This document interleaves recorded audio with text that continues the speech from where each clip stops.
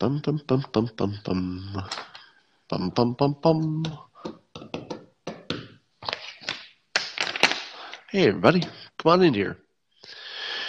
We got coronavirus stuff to talk about. I know, surprising. Are we ever going to have any different news? Did you notice that all the other news just sort of stopped? Even the news that shouldn't be stopping, things you would assume would not stop, everything's stopping. Well, let's talk about what's happening. All right, DJ Dr. Funk Juice, good to see you. All right, here's some things that's happening. The biggest news is there's this study out of Stanford that's not peer-reviewed, and it uses a testing kit that is not FDA approved. So those are the two caveats. And it seemed to show that there was more people had the antibodies in at least Santa Clara County in California than previously believed, maybe 2 to 5%, which would suggest that the amount of infections is way more than we think, which, if there are way more infections than we knew about because they were asymptomatic, it would indicate that the actual death rate of the people who get it could be in the vicinity of, wait for it, the regular annual flu. Oh, don't start celebrating, because you don't want to be one of those people who says that 10 times 1 is different than 1 times 10. Here's what I mean. What is worse, a virus that kills most of the people that get it, but doesn't spread very far, or a virus that doesn't kill very many people at all? Just barely a fraction of the people who get it ever die, but it's really viral. Which one's worse? And the answer is it depends. It depends how viral the one is, and it depends how deadly the other one is, and how not viral it is. But there are two variables. So we have determined that the coronavirus maybe is less deadly as a percentage, but by all reason, you would also assume that it's probably more viral than a normal virus. So the death count could still be, 6 times higher, all things being equal, even if it's only the same amount deadly as the flu. But there's more to the story. There's always more to the story. Did I mention that the study is not peer-reviewed? Well, that's one thing to consider. Did I mention, I think I did, that the test is not FDA approved? Which doesn't mean it doesn't work. It just is one less reason for you to be comfortable with it. Now, as Balaji Srinivasan says on Twitter, there are a couple things you should at least be aware of. Number one, the way they recruited people is they ran Facebook ads to bring people in. Now, if you saw a Facebook ad to test just to see if you had coronavirus and didn't know it, and you had had symptoms at some point, let's say in the last several months, because how many of us think we had the coronavirus? Quite a few of us, right? And most of us didn't, but a lot of us thought we did. But anyway, people who might have had the symptoms and thought, I wonder what that was, wouldn't you think they would be a little bit more likely, at least statistically more likely, to answer the ad? Because if you were sure you didn't have it, well, you might volunteer for the study because you're just a good person and you want the study to do well and it's good for society. But you would be a little bit more likely if you suspected you had had some symptoms. So one thing to look at is that it could be it's not a random sample. It could be that people self-selected for their own suspicion that they had something, and maybe they're more likely to be, doesn't mean most of them are right, because we know that most of them probably don't have coronavirus, even if they think they did. But it could bias bias it just enough to get this small difference of a few percentage. But here's the other thing. Apparently the known inaccuracy of the test. So these tests tend to be not perfect. So that's a problem that goes across all of these tests. And this particular test, there's some indication that the number of false positives is roughly in the range of exactly how many people they found. So one possibility, and maybe the peer review would get to the bottom of this, one possibility is that the amount of false positives completely explains the result, like all of it. I mean, that's a possibility. Now, I'm not saying that's for sure what's going on here. I'm just saying that Balaji pointed out that you have to at least consider that if you know the accuracy of the test has, this, sort of in this low few percentage range, and that's also the range that you found extra people with coronavirus, well, you got to at least ask the question. So I would say that I would not put strong weight on that Stanford study that would indicate a lot more people have it, and that therefore it's not any more deadly than seasonal flu, which is bad enough, of course. So that's a maybe. That's a wait and see. Well, we keep getting more anecdotal and half-study and preliminary study information on remdesivir and hydroxychloroquine. In a perfect world, there is non-conclusive information that if you're really bad off, the remdesivir does a good job. And there's also inconclusive information that if you give somebody the hydroxychloroquine really early, they never get to the point where they would need anything else. So in a perfect world, we have both. So you can imagine that you give them the hydroxychloroquine early, and it reduces the number of people who ever need to be hospitalized. But if they are hospitalized, then the remdesivir comes in and does the rest. Now, of course, it's not going to save everybody. But you can imagine that with all of our mitigation, if you added that to, testing and, maybe some people have some antibodies that make a difference. We don't know. Maybe the convalescent blood serum thing works. Who knows? But now we've got a number of tests that all have the same quality. Have you noticed that all of our tools have something in common? They just sort of work a little bit, right? That none of them are a kill shot. It's like, well, it'd probably help if you did some of this, but it would also help if you did a little of this, maybe a little of this kind of testing, a little bit of taking temperature, and you really have to sort of add it all together. And we don't really have all the assets in place even to do all this stuff. We're only getting to the point where we can do enough testing, getting to the point where we could do a real, test, just getting to the point where we can be confident about these drugs being useful and not deadly. But we're sort of just a few weeks away from a lot of stuff, at least in terms of knowledge. But the timing is going to be beyond interesting, and not in a good way, because, as you know, several states are beginning to rebel.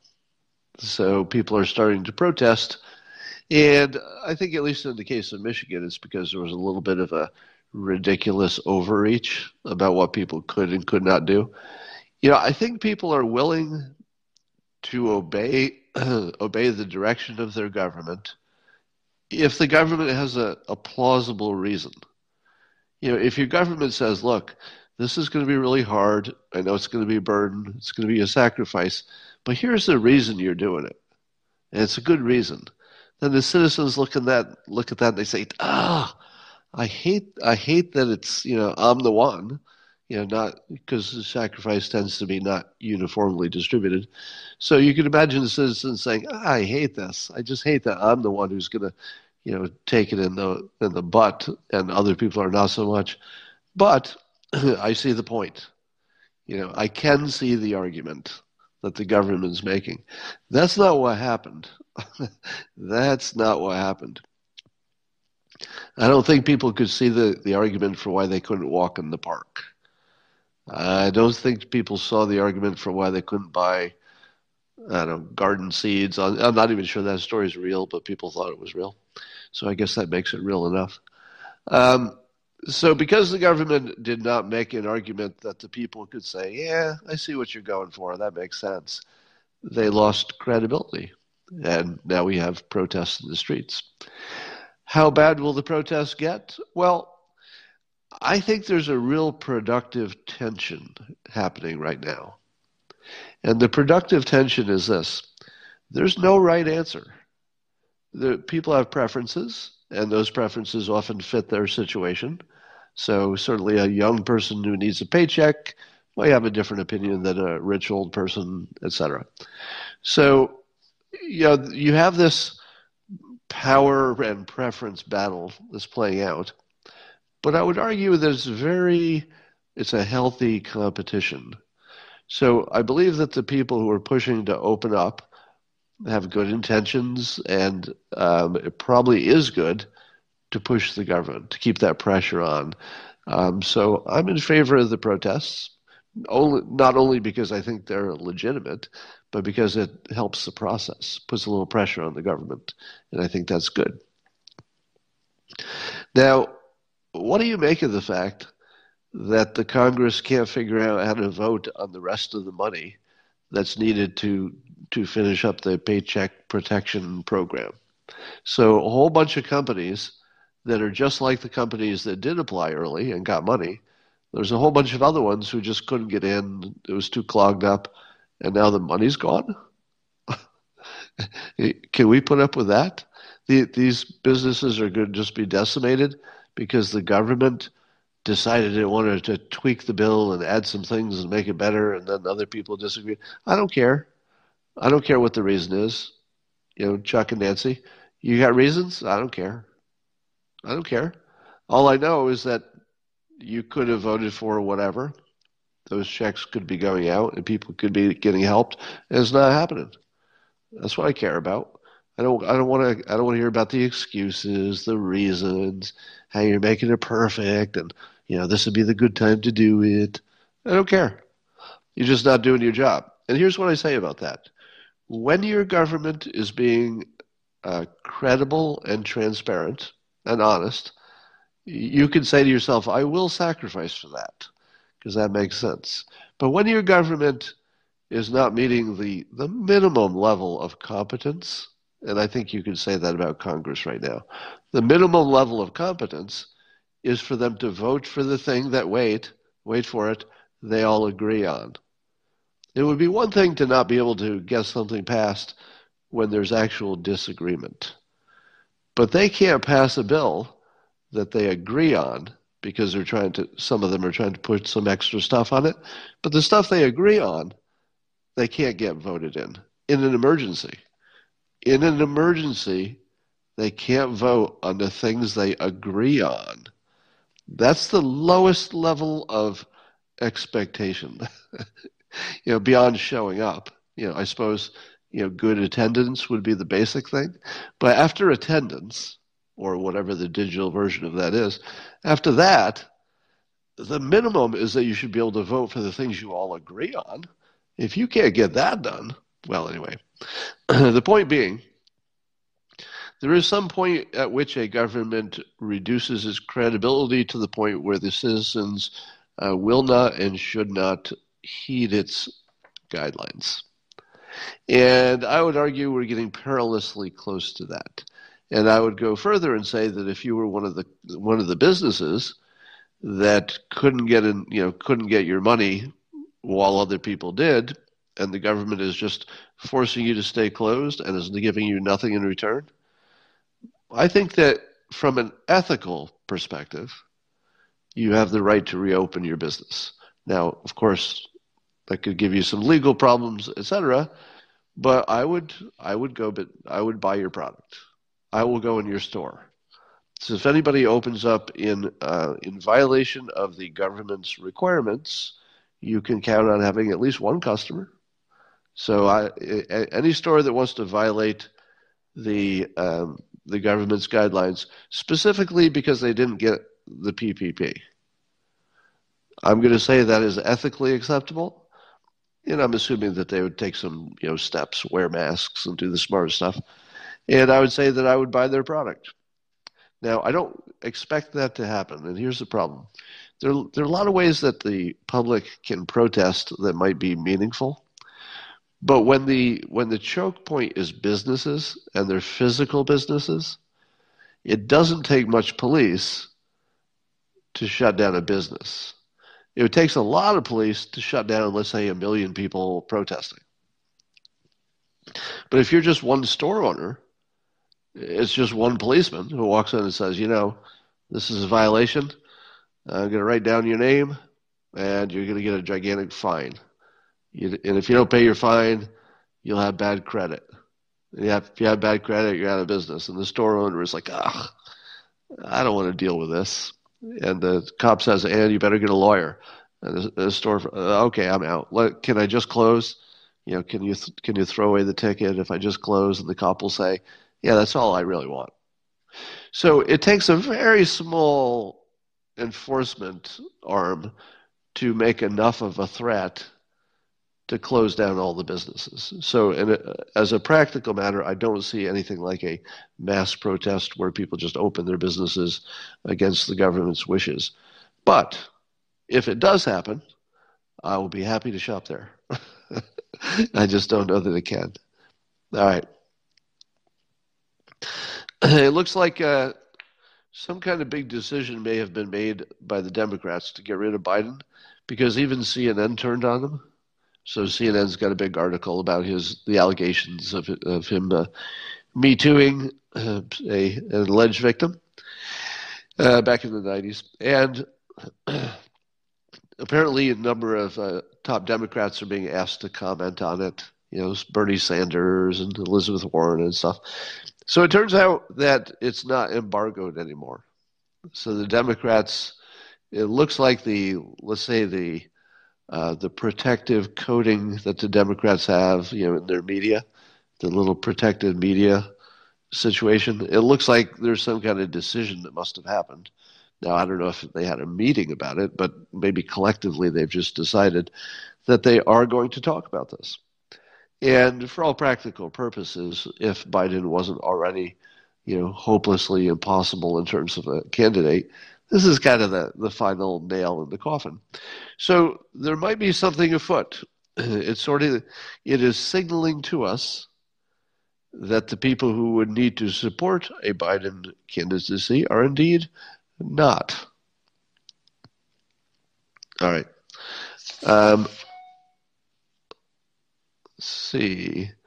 So I guess Trump went after Nancy Pelosi. So you probably all saw the footage of her showing her big expensive refrigerators and all the ice cream she's eating while everybody's dying in the streets.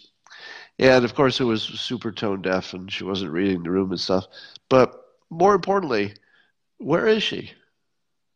Isn't Nancy Pelosi the sort of person you're supposed to be hearing from in an emergency?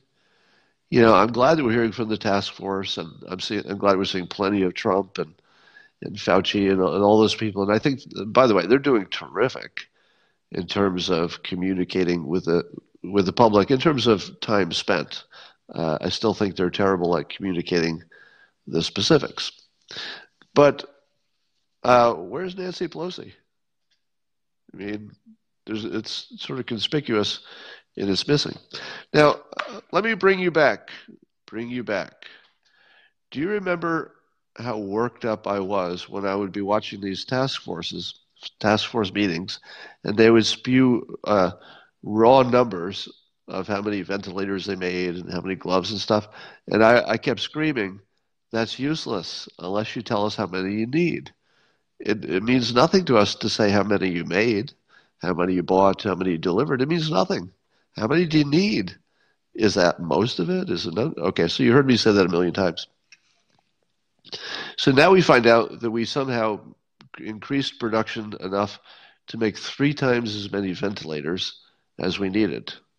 And we hear that there were smart people in the administration, President Trump certainly was among them, who said, I don't think you need so many ventilators, right? This is the story we're hearing, that there were people who would be in the administration, the task force, they get these requests from the states for, thousands and thousands of ventilators, and they would say, no, I don't think you need all those ventilators. First of all, because it's just way too many. And secondly, maybe we could, move them around to places that need them, so you don't all need your own amount. Now, here's the problem. We're hearing now that President Trump and others knew it was too many ventilators. If the public had known that, let's say that the task force had given us, more transparent numbers. Here's how much they say that they're going to need. Here's how many we have. Is it not likely that we would have seen it too? Would the public not have said, wait a minute, why are you asking for all those ventilators? That doesn't seem to add up. I think we made too many ventilators because we did not have a managed situation. And when I say managed, I like to use my little saying that if you're not measuring things, you're not managing it.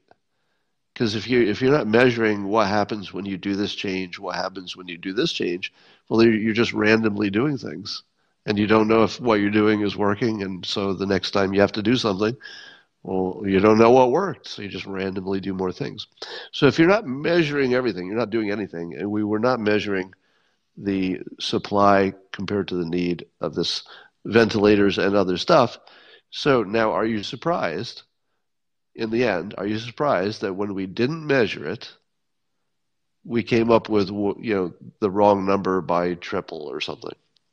No. That's what happens. That's an unmanaged process. Now, the worst case would have been if it had been in the other direction. What if we had gotten to the peak and we didn't have even 10% of the ventilators we needed? I mean, could have gone that way, right? And the public wouldn't have known until it was too late. So by having the public less informed, I think maybe that was a lost opportunity, because I think the public probably would have pushed things closer to the need, if you know what I mean. That the number requested probably would have been a little more realistic if there was more visibility on it in general. I don't know that that's true, by the way. I'm just going to say that in general, if you don't have transparency and you're not measuring stuff, it should look exactly like this, that you made way too much stuff. That would be one of the things you'd predict. But in this special case, maybe it doesn't matter that they made too much, because you can't have too much because you can share it with other countries. And we have a moral obligation to do that if we can, because we have better manufacturing abilities. So Scott is much more optimistic. Must have had a conjugal visit from Christina. Christina is probably watching this Periscope right now. So let me just say how much I love her, and she's the most beautiful woman in the entire simulated multisphere, all dimensions, space and time. Well, it looks like. Did you all see the video of CNN? And I think I mentioned this morning, but you have to watch it because there's another video in the same of the same interview, in which Biden is on there in a triple screen, so it's split 3 ways, and it was Anderson Cooper, Sanjay Gupta, Dr. Sanjay Gupta, and Biden. And Biden is talking, and you could watch Sanjay Gupta in the middle. If you haven't watched this video, it's really, really funny. I've watched it several times because you're watching Sanjay, who, if you've been watching CNN for a long time, as I have, you have a lot of respect for him as a medical professional and a straight shooter, right? So he's this smart, scientific-minded, rational guy, totally at the top of his game professionally and probably mentally in every other way. And he's sitting in the middle of this three-part screen, and Biden is talking, and you could just see him almost trying to send mental energy to Biden. I mean, who knows what he's really thinking, but the way it looked is that he was almost like wishing Biden to not make a mistake, and he's kind of biting his lip because it's starting to go off the rails, and you can see it like, oh. Now, of course, I can't know what he was thinking, but it's just as funny if you don't know, because the way it looks is he's terribly uncomfortable being watched in public as Biden is talking because it's a train wreck.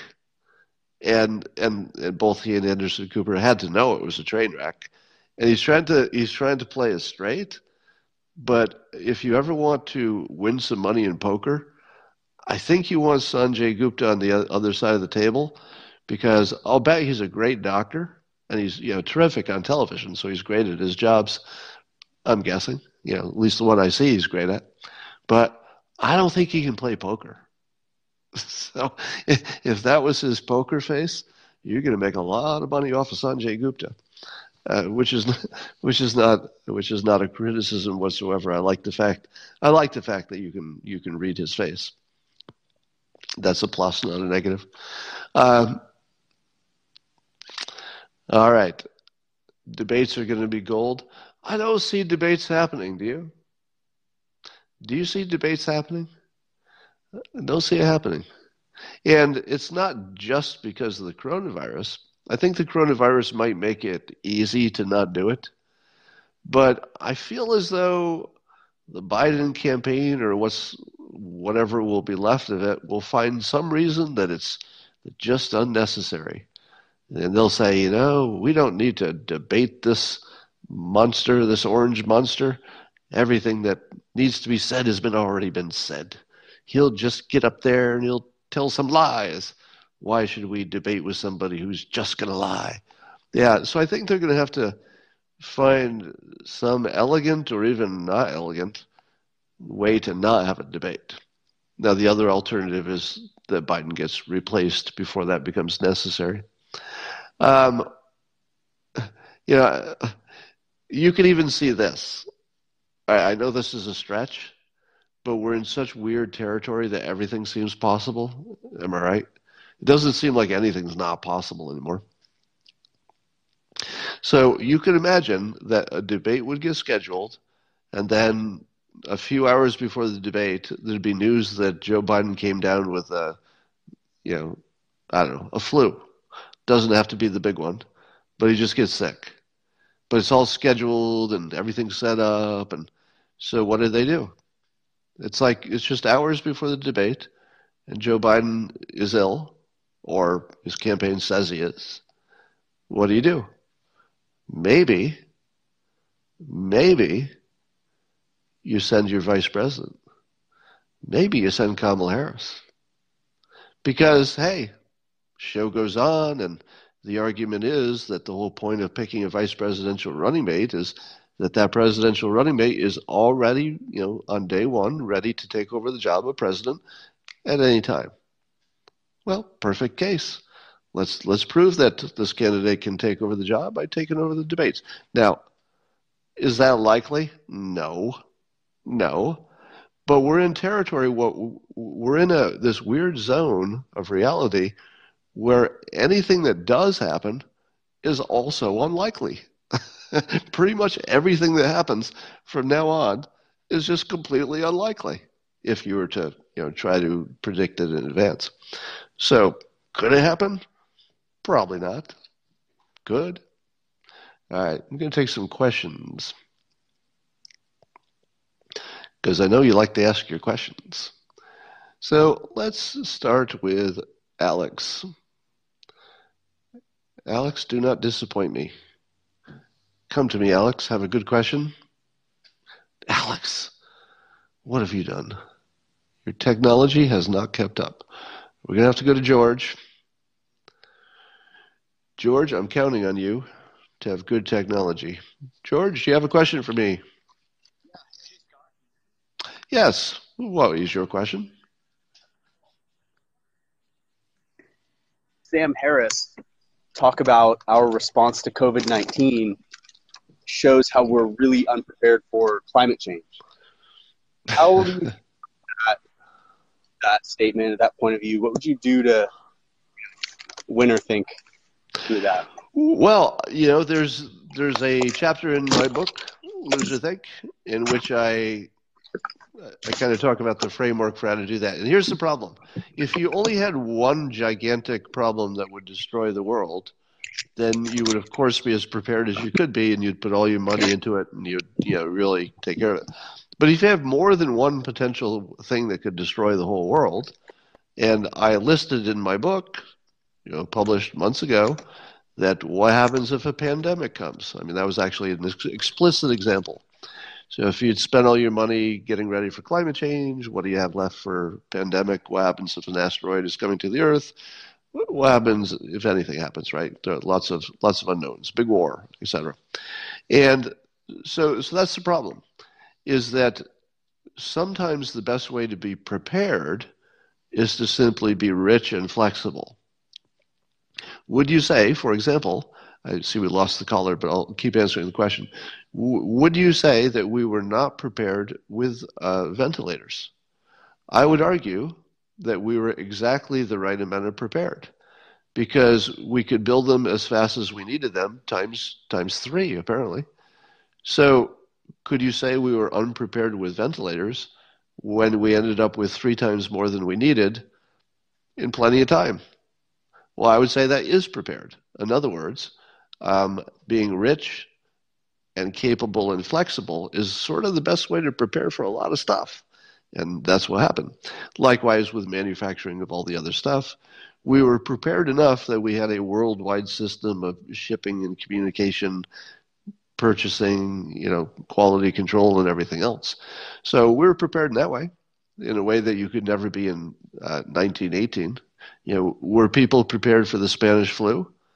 Well, even if they'd done everything that you could do in 1918, would you be prepared? No. No, you wouldn't. So in 1918, it didn't matter how prepared you were.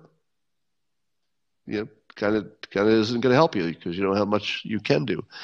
But these days, being prepared might look like being rich and flexible and very capable to make, do, move, talk to, communicate, organize, whatever you need, fund, vote, change legislation, get rid of guidelines.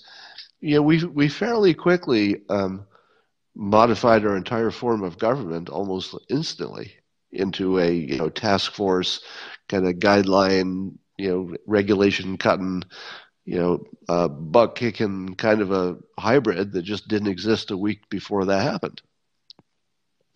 So I would say that I would argue that we're not prepared. I would say that we're prepared for more things than we've ever been prepared for in the history of humankind, because we have more capability for everything.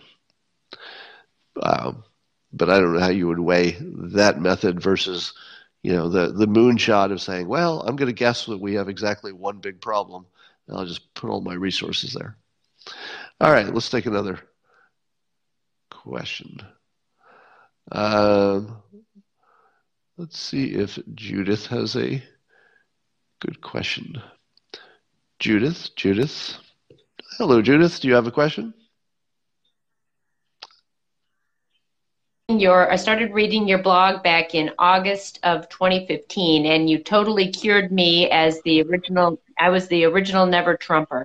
And you got, honestly, and you got through to me in just a couple of posts. And I just wish you would devote your talents to curing TDS in the country. It's such a big problem. Well, it seems that maybe the only people who could be cured of TDS are people who are already leaning conservative to begin with, because the president did go from 10% of Republicans like him to 90 whatever percent, and I would argue that that's the most amazing performance of persuasion of all time. I mean, he turned the entire party into his party. I mean, you can't be more persuasive than that. And in today's world, you don't really persuade the other team. It's not really even about that. You might, pick off a few people just enough to tip the balance in the swing states or something. But for the most part, you don't cure other people. They will be permanently like that. And by the way, it's not that different than when Obama was in office and there were people who were just as crazy about his secret Muslim plan to to destroy the United States, I think was what I heard the most. So it's not unique to Trump, and I don't think it's curable. People just like their teams. But thanks for the question. Thank you, Scott. All right. All right. Let's take another question. Oh, wait. First we'll go here. And we'll do that. And let's see. I believe that Andrew has a question for me. Andrew looks very happy. Andrew, do you have a question for me? Hi. Well, now, and I missed the last couple, but I had a question on what you think of the WHO and what Trump is thinking about doing in terms of negotiating. He had a very open request on terms of he wants many things to change, but didn't say specifically what, and what you think of that tactic. I like it a lot. You know, it's every now and then Trump is exactly the perfect person for the job, because I don't think another president would have done what he just did, which is, how about we don't give you any more money until you fix it? It was pretty decisive, and I think exactly the right thing to do. Now, some people have tried to say, oh, it's different than what Bill Gates wants, and he's smart, and so he wants the World Health Organization to remain intact and be funded. But so does Trump. I mean, Trump just wants them to be functional and to make whatever changes would be common sense, meaning, I mean, they have to change leadership. That's not optional. I don't know what else needs to be changed. But I think it's exactly the right move. There are very few times when I would say something is 100% correct, you know, even in the timing. I mean, it's hard to get the timing right, because at the very least, somebody's going to say, you should have done it sooner. But I don't even think he should have done it sooner. To me, it looks like exactly the right decision, exactly the right time, decisive, boom, he can negotiate. He doesn't need to be that specific. He can send his team in and say, team goes in and says, you know, tell us what you're going to do, and then they say that's not enough. They negotiate. So I think that's I like where that's heading. I don't like where it was, but it seems to be heading in a fixable direction.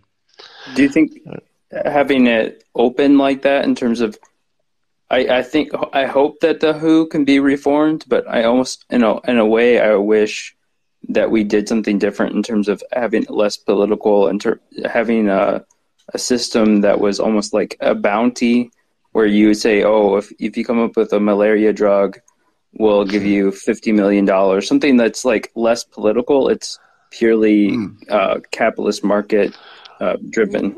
Yeah, maybe there's room for both. I don't know enough about the World Health Organization to have an opinion about how they should do things, but yeah, it does seem, you know, it's probably worth a look from the bottom up. All right. Thank you. Thanks. Thank you. Let's take another call here. Let's go to, I'm looking at your names like I can tell who's going to ask a good question.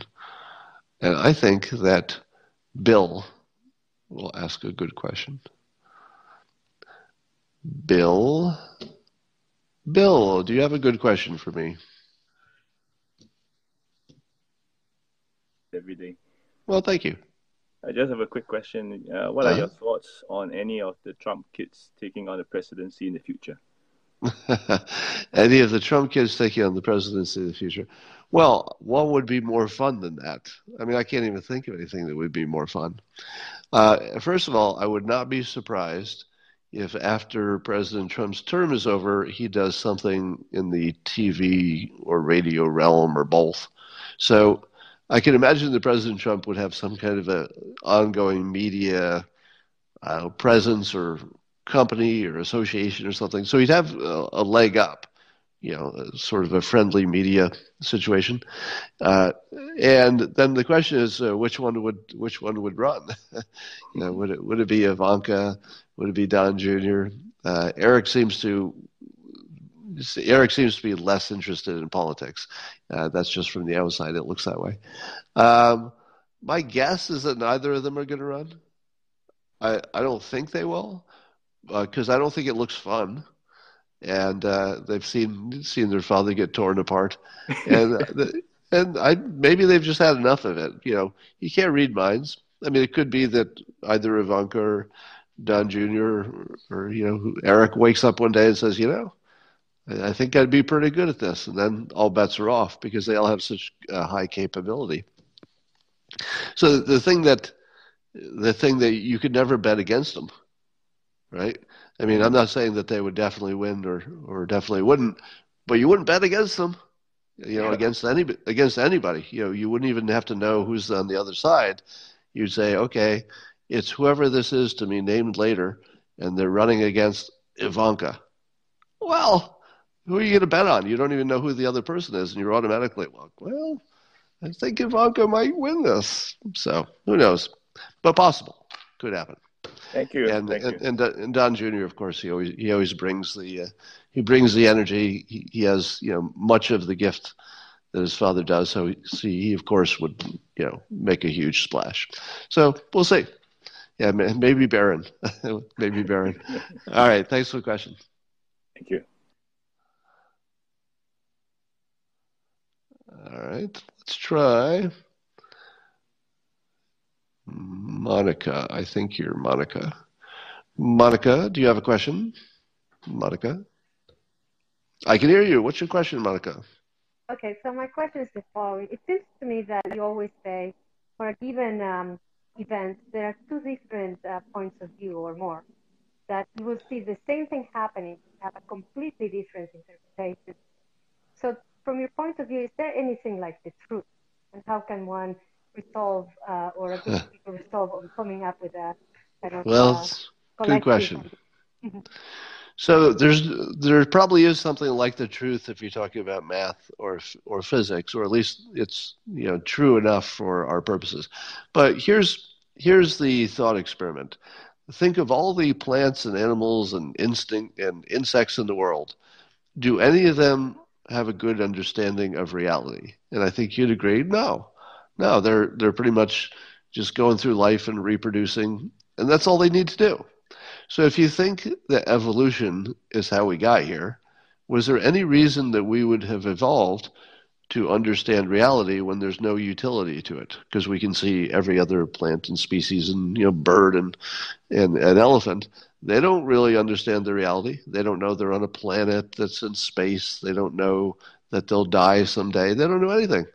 And it doesn't make any difference. So why would we be the only species that evolved to know something that has no value? There's just no value in knowing the real base reality. But it makes more sense that we evolved to imagine that we do, because we can test, it's easy to test, that we're irrational creatures who rationalize after the fact. And once you realize that that's our normal mode, that we make these irrational decisions and then we fill in the weird reasons after the fact, and they're not even rational most of the time, or a lot of the time. So once you realize that we're a completely irrational species, there's no other species, plant or animal, that understands the universe and doesn't need to. We don't need to, because if I use the example of I go shopping back when you could do things like go shopping, and I'm in the grocery store, and there's a Muslim to my left and a Hindu to my right. We're all in different realities, because one believes that God is watching and judging, and the afterlife is the bigger reality. The Hindus thinks maybe reincarnation. I'm thinking, well, maybe it's all a simulation. We're not in the same reality, and that extends to politics. The people who think that Trump is a monster really see it. Like that's what they see and feel. All the information that they're receiving is consistent with that. And yet, sitting right next to them in the same room, somebody watching the same stuff is getting a completely different movie and reality. So, if there is a base truth, it would not be available to us, because our brains, there's no reason to assume our brains could do that. They're just not that tool. In the same way that you would assume a cotton ball would not be a good can opener, it just isn't for that. It was never made for that. There's no surprise that it doesn't work for that. So there might be a base reality. It's unavailable to us, and so we have to act. We have to act like we know reality, but we're just sort of guessing. Is that what you wanted? Well, there's still a collective consciousness, I guess, or a possibility of. Well, there's definitely something to the fact that collectively we decide on some truths. But even then, there's always at least one other camp that did not agree on that truth. So, yeah, I'm a big proponent of the idea that reality is subjective, and that's the good news. Because if reality is subjective, you can sort of craft it the way you want it. You can create your own reality. As long as it's consistent with what you observe, you can create any reality you want. For example, I've created the reality. Doesn't mean it's true. I've created the reality that I always win. That's it. That in my mind, I've decided that that's the filter on the world, is that in the end I always win.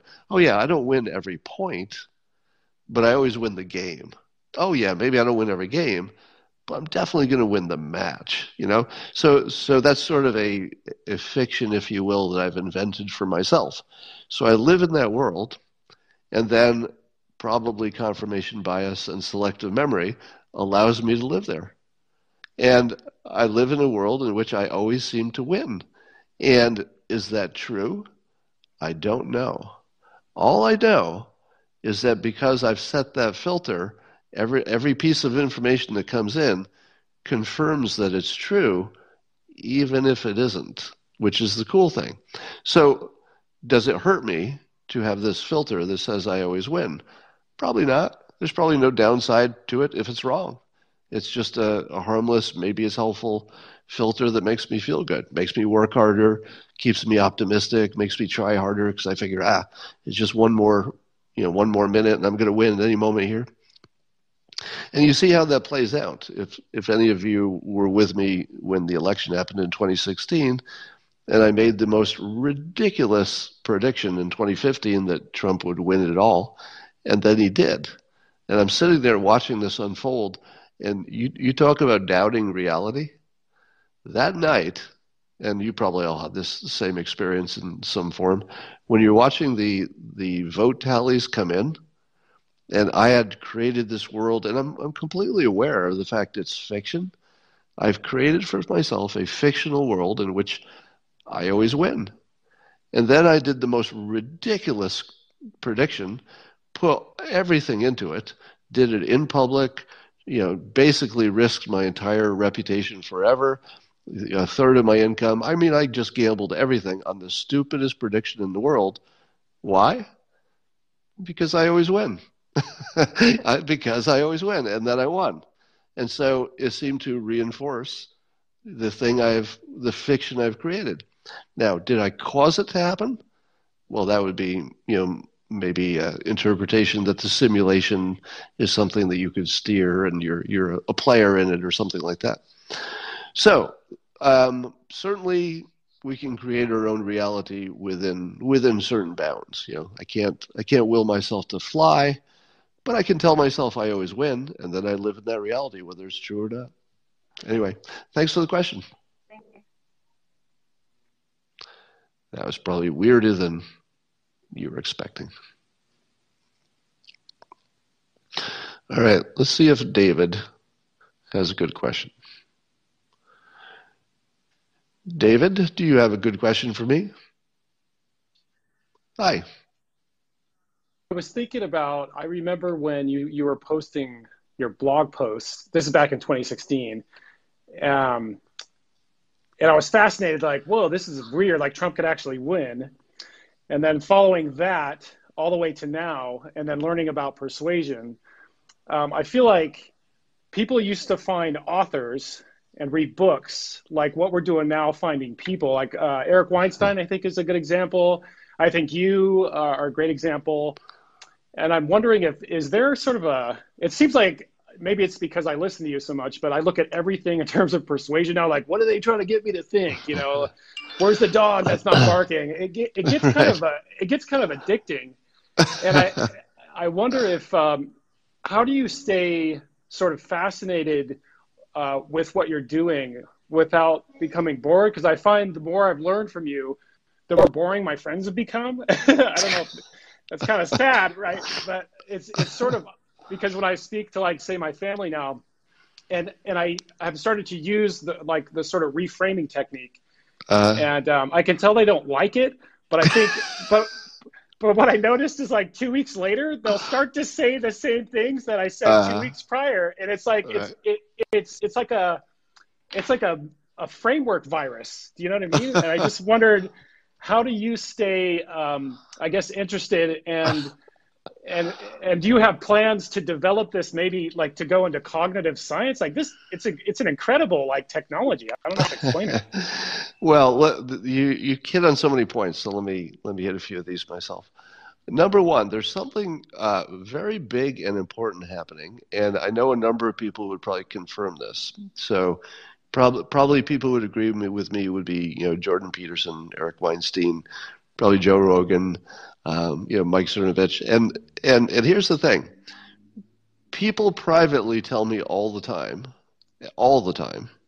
that they treat me as sort of a mentor, like the person who teaches them how to navigate life, and it's all the stuff that the school system and your own parents didn't know. Yeah, they couldn't teach it to you because they didn't know.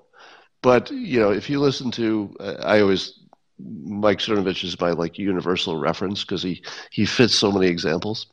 But if you listen to him, you're going to get smarter. There's no way around it. And you listen to Eric Weinstein, you're just going to get smarter. And I could name a bunch of others, right? So it feels like, and then there are people who are teaching through the people that they bring in. The Dave Rubins, for example, Joe Rogan's in that category. So they are accidental teachers and accidental mentors for a generation that got that I think feels like they were shorted in life strategy. And I don't know if it's because the strategy got more complicated than it used to be. Maybe it was obvious 200 years ago. It's like, you're going to grow up and inherit the farm, so you don't need too much strategy. But now you really need to navigate a complicated situation. It's better to have systems than goals. It's better to have a talent stack than one narrow thing. So you have to take a sort of a statistical, more rational approach to this complicated environment. So the first thing is, there's something big happening in which which I and a number of other people are seeming to recognize as teachers who did not intend to be in this position. We just sort of became that way. People told us what we were, and then we became it. I've often said that you don't tell your customers what you're selling; they tell you. I mean, you might try it first and say, "Oh, I'm selling this widget," but then the customers say, "Hey, no, I really like the service that you have, and I like your cafeteria. You're more of a restaurant." And then next thing you know, you're a restaurant. When Dilbert first came out, it was a generic cartoon, but my customer said, "No, it's a workplace cartoon." And I'd say, "No, it's not. He's hardly ever in the workplace." And all my customers would say, "No, it's a workplace cartoon." So I turned it into a workplace cartoon. Were the customers right? Yeah, they were right. It made the whole difference, is just listening to the customer and then responding. There's a second part to this, which is, what was the other part of the question? I was sort of wondering, where do you think it's heading? Like, we went from books, now we're doing people. Yeah, where's heading? How could this evolve? Yeah. I mean, real quick, when you were talking about, like, leaving the house, I was like, dude, you can't die because you're the most fascinating person I'm listening to right now. So if you go, I don't know. I'm sure people will start popping up because of the internet, but man, your knowledge it's been fun. That's the thing about it. It's just really fun, Well, yeah, I'm not going to die because I get to create my own reality, and that's not in it. Nice. So, part of what I talk about is that if you have different experience in different domains, they're not just additive; they're almost multiplicative. Is that a word? If you know economics and then you also know psychology, it's not twice as good. It's more like 3 times as good, and then you add on top of that, oh, you're also a good public speaker. It's not it's not 50% better. It's 4 times better. So just learning the math of life is important, and I feel like I had a special window into that I felt like almost a responsibility to talk about, because my window was somewhat accidental because I've just had such a broad experience that I've seen things that other people haven't seen, and I thought, well, maybe if I tell you what I've seen, you can get there faster without having to have that job and stuff. And I got to tell you that when I was, I don't know, maybe 6 years old, I tried to figure out what was going on with this whole reality stuff. And really it started that early.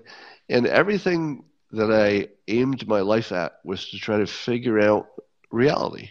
Just like figure out what are the rules? Is there some kind of user interface to reality? If I knew where the buttons were, could I push them? If I figured out the strategy, would it be like a superpower? Is everything just random? And I've been a real searcher. I went through all the religions, what's there. I looked into ESPs or anything there, and I spent serious time on all of these things. I looked at ghosts and every kind of did the aliens build the pyramids? Now I'm not a believer, and I don't think any of the ones that I mentioned, but you become insatiably interested in picking up stuff. And then you learn stuff like you hear Warren Buffett talk, and he tells you, oh, here are the 3 or 4 rules of investing. And you say to yourself, whoa, that's it. I found a little part of the user interface. Diversify, buy and hold, and don't sell it until the reason you bought it changes. And make sure you have good management. Just a few little rules, and then that little part of the user interface of life got filled in. And now I know that, right? I have a degree also, but it helped that Warren Buffett said it so clearly. So you start putting together these pieces. When I took hypnosis, suddenly I understood how people worked. And people were completely confusing to me because I thought they were rational, and they just kept not being rational. And I kept trying to make them rational, and I thought I was rational and they wouldn't, and I could make them rational with my great arguments, and it never worked until I realized that it's not even a thing. First of all, I have no reason to believe I'm rational, not all the time, and I certainly am not going to convince other people because there's no rationality to work with. They're just people who rationalize after the fact.